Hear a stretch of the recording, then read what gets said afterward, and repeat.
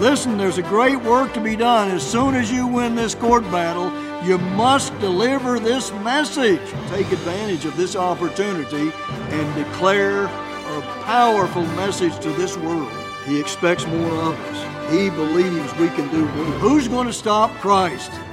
Who's going to stop Christ from getting this work done? This is Behind the Work. Welcome to Behind the Work. I'm Grant Turgeon. Jesus Christ said, "My meat is to do the will of him that sent me and to finish his work." That's in John 4, verse 34. And then over in John 5, verse 17, he said, "My Father works hitherto, and I work."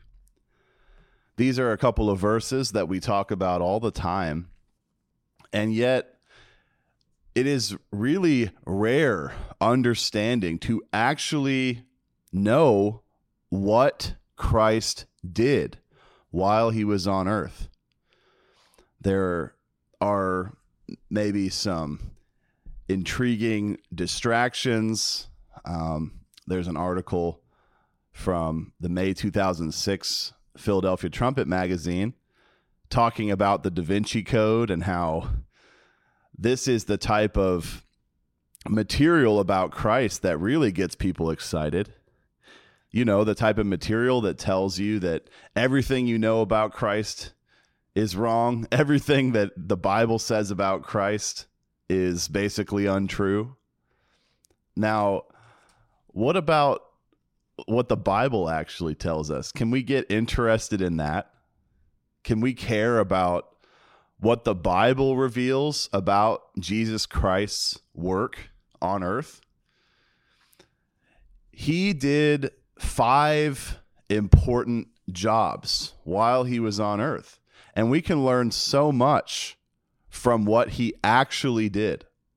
We don't have to go off into heretical books that are outside the Bible to find out what Christ actually accomplished. So we will go through these 5 jobs of Christ today because they do relate directly to us doing God's work today. This is point number 1. Jesus Christ came to earth to conquer the devil. Matthew chapter 4 is perhaps a bit of an overlooked chapter. And yet it talks about the real Game of Thrones. Not just some fantasy land story, the real Game of Thrones.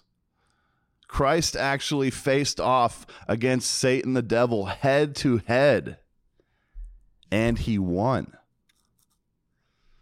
Isn't that exciting? Isn't that something worth getting interested in?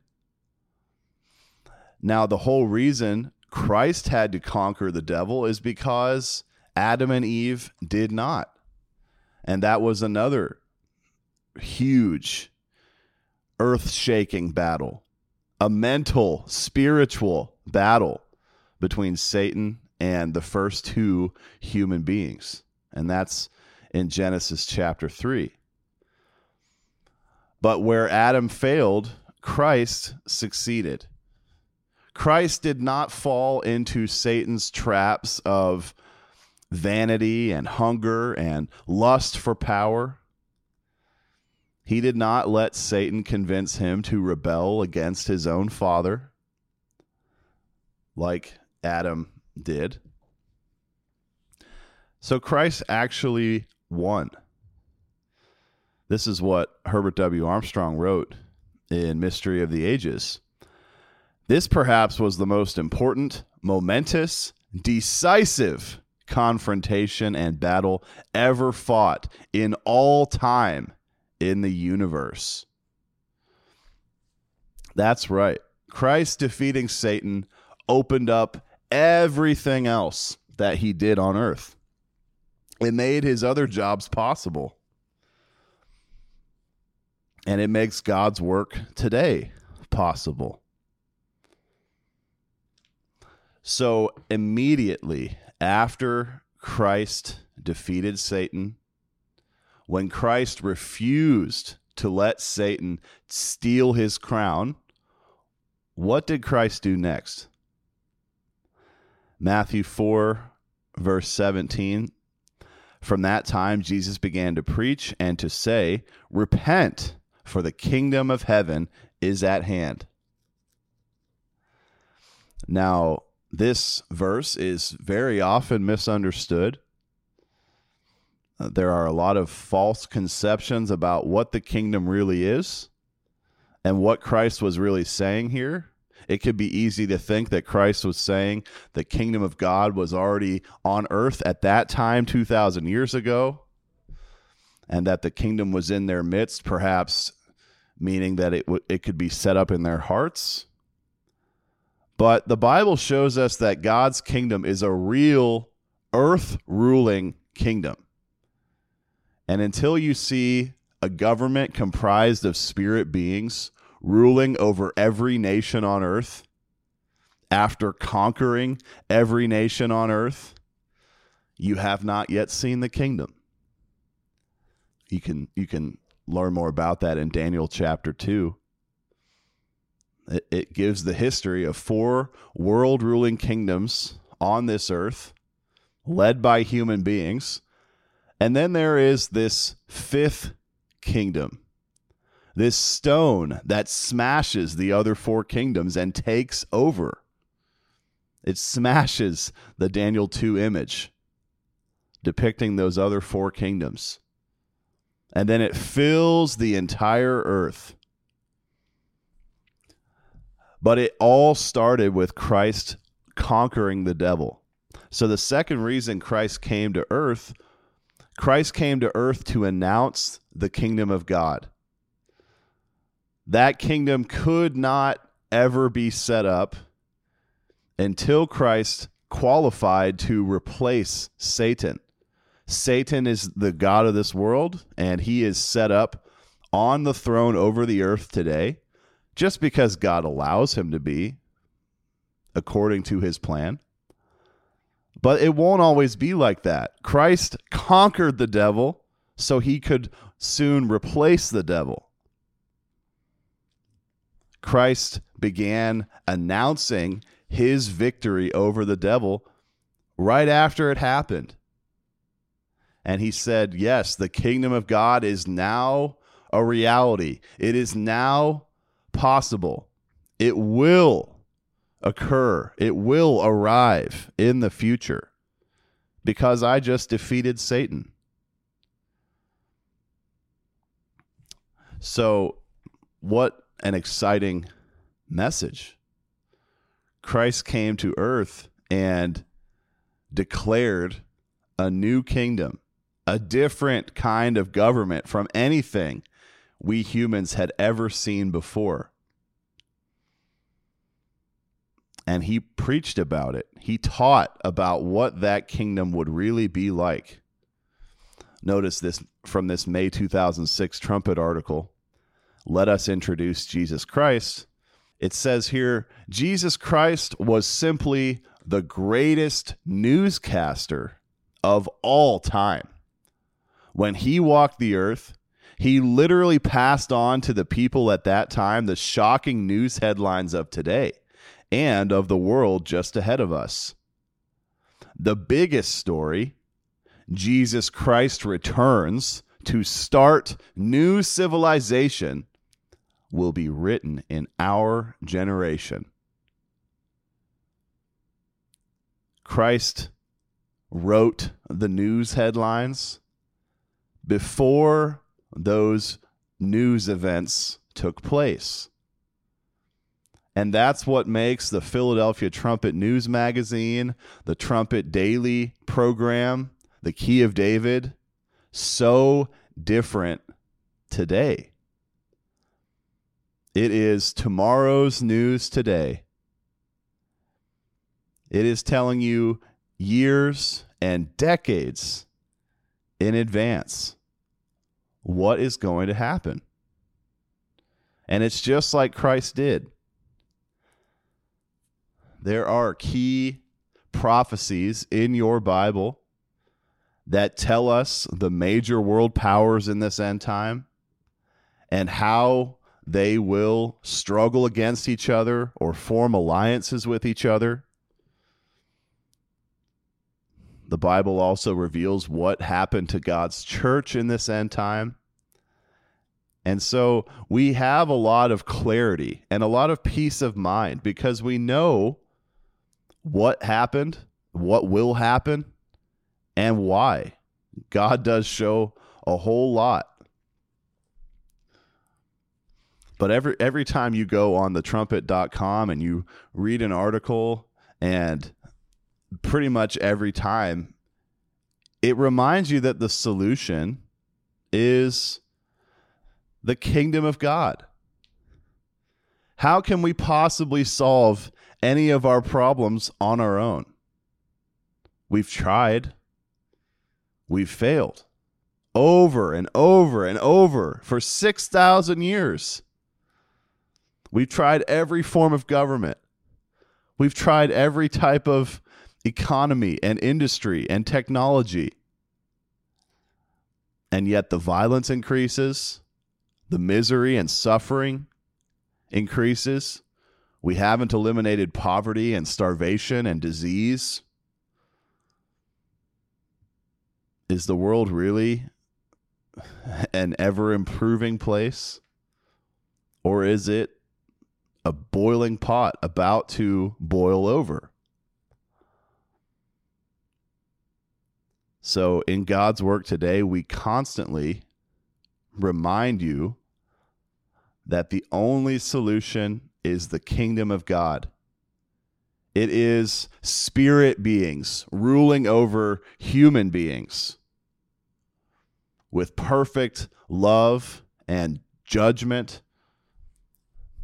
and mercy. That's the only way. And it will take a miraculous transformation of human minds as well. Humans will have to acknowledge and obey God's law, which is the only way to true freedom. And they will live that way in the coming kingdom of God. That was the second reason Christ came to earth, to announce the kingdom of God.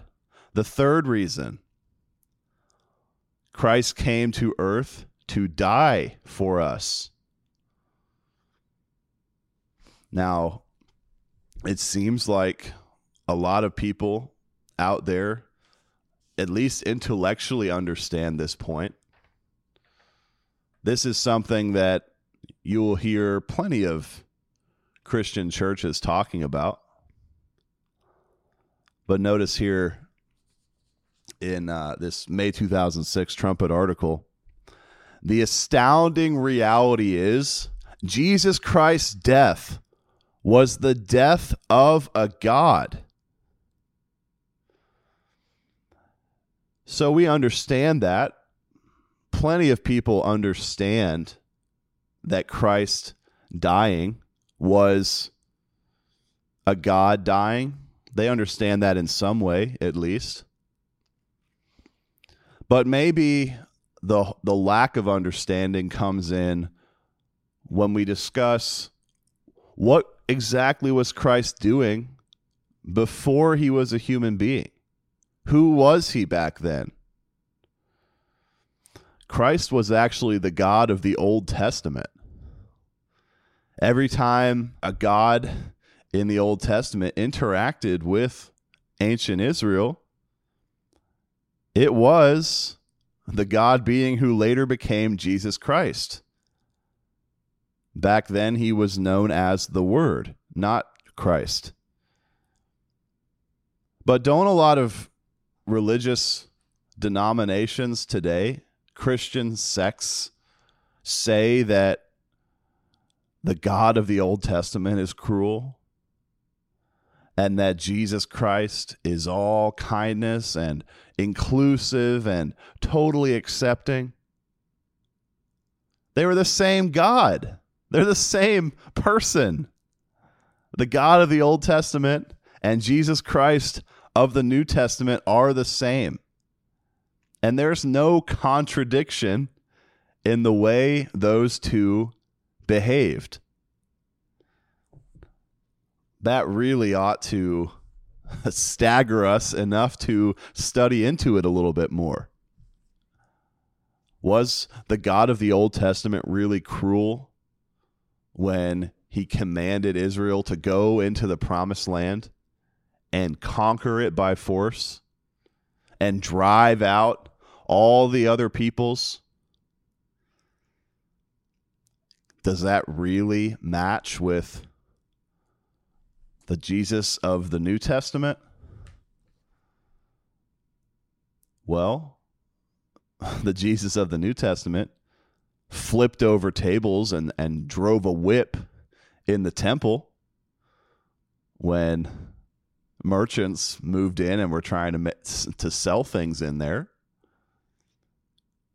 The common theme is that God does not tolerate evil. Those nations that ancient Israel had to conquer were evil. They sacrificed children. They engaged in perverted sexual practices. They worshiped idols. And the reality is, even if they were killed or driven out, part of God's master plan is to resurrect them one day, which we'll get into in a moment as well. So it wasn't permanent death for those people. God is not cruel, but he will not tolerate sin. Christ never tolerated sin. He certainly was kind to everybody. He taught and talked to anybody.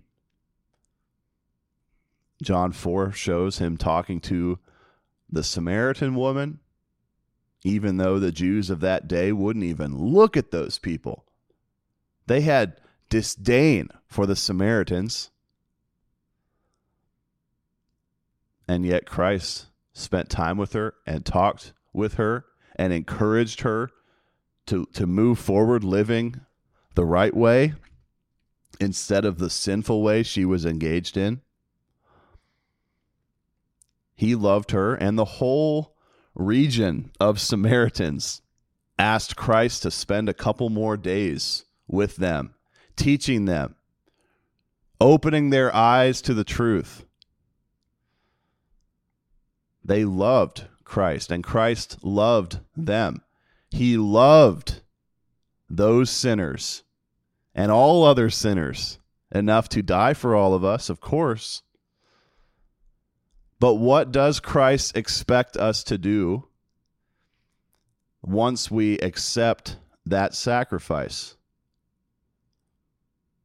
Does he expect us to keep on living in sin when clearly the God of the Old Testament and the Christ of the New Testament had no tolerance for sin? Should we really keep on sinning and thinking nothing of it? Is that really how Christ wanted us to behave? That's something to think about. So that's the third reason Christ came to earth, to die for us. And today he lives for us. And he expects us to live the way he did, becoming perfect, becoming sinless. Here's the fourth reason Christ came to earth. Christ came to earth to open the resurrection. Now, this means that we follow the pattern of Christ's life. Christ lived, he died, he was in the grave for 3 days, and then God the Father resurrected him. During those 3 days, Christ was really dead, unconscious, no thoughts whatsoever. He wasn't just a floating ghost waiting to get out of the grave. He was literally dead. He was a corpse until God the Father brought him back to life. And this is the exact same pattern we follow as human beings. When we die, it really is death. Everyone who has ever died is still dead, except for Christ. And yet the hope in all of it is the resurrection. Christ said in John 11, verse 25, I am the resurrection and the life. Christ opened the resurrection for all mankind. In God's work today, we explain to people that death isn't really death in the sense that it's permanent and we'll never see those people again. But it is really death in the sense that those people are still unconscious. But the hope is real because it's not about heaven and hell. It's about having a chance at a real, fulfilling eternal life. Not just floating on clouds forever or being tortured in fire forever, but having real life in the kingdom of God, doing things, accomplishing things, building, creating, being part of a family.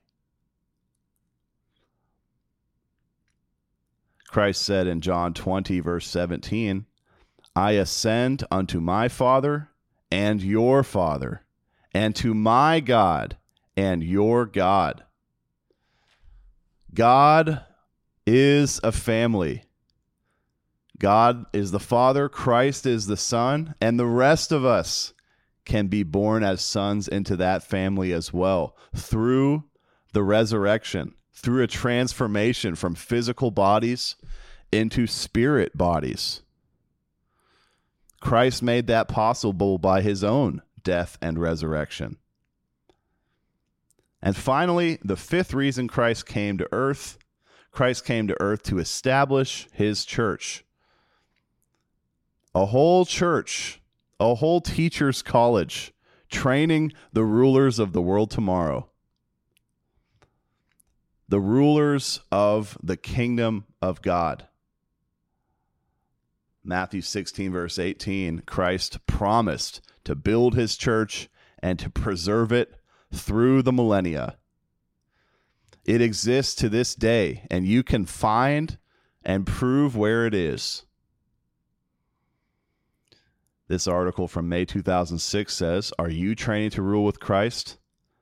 The Bible states emphatically that the true people of God are kings and priests in training. Revelation 1, verse 6 and 5, verse 10. It says here, is your religious life a training ground, preparing you for an awesome future of accomplishment? Or is it a stale, boring, going through meaningless motions kind of existence?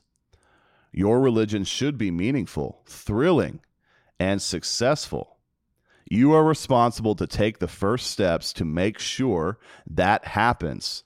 Then God will bless your efforts. And that's what God's work teaches today. And it gives you a way to make your religion, the way you live, thrilling and exciting and uplifting every single day. And really, there's so much literature at thetrumpet.com. The message of God's work is one of hope. And it's all made possible by Christ walking the earth 2,000 years ago and doing what he did. Conquering the devil, announcing the kingdom of God, dying for us, opening the resurrection, and establishing his church. Thanks so much for listening today. I'm Grant Turgeon. This has been Behind the Work. You've been listening to Behind the Work. Email your thoughts to comments@kpcg.fm. Listen for a new episode each Monday at 12 p.m. Central Time.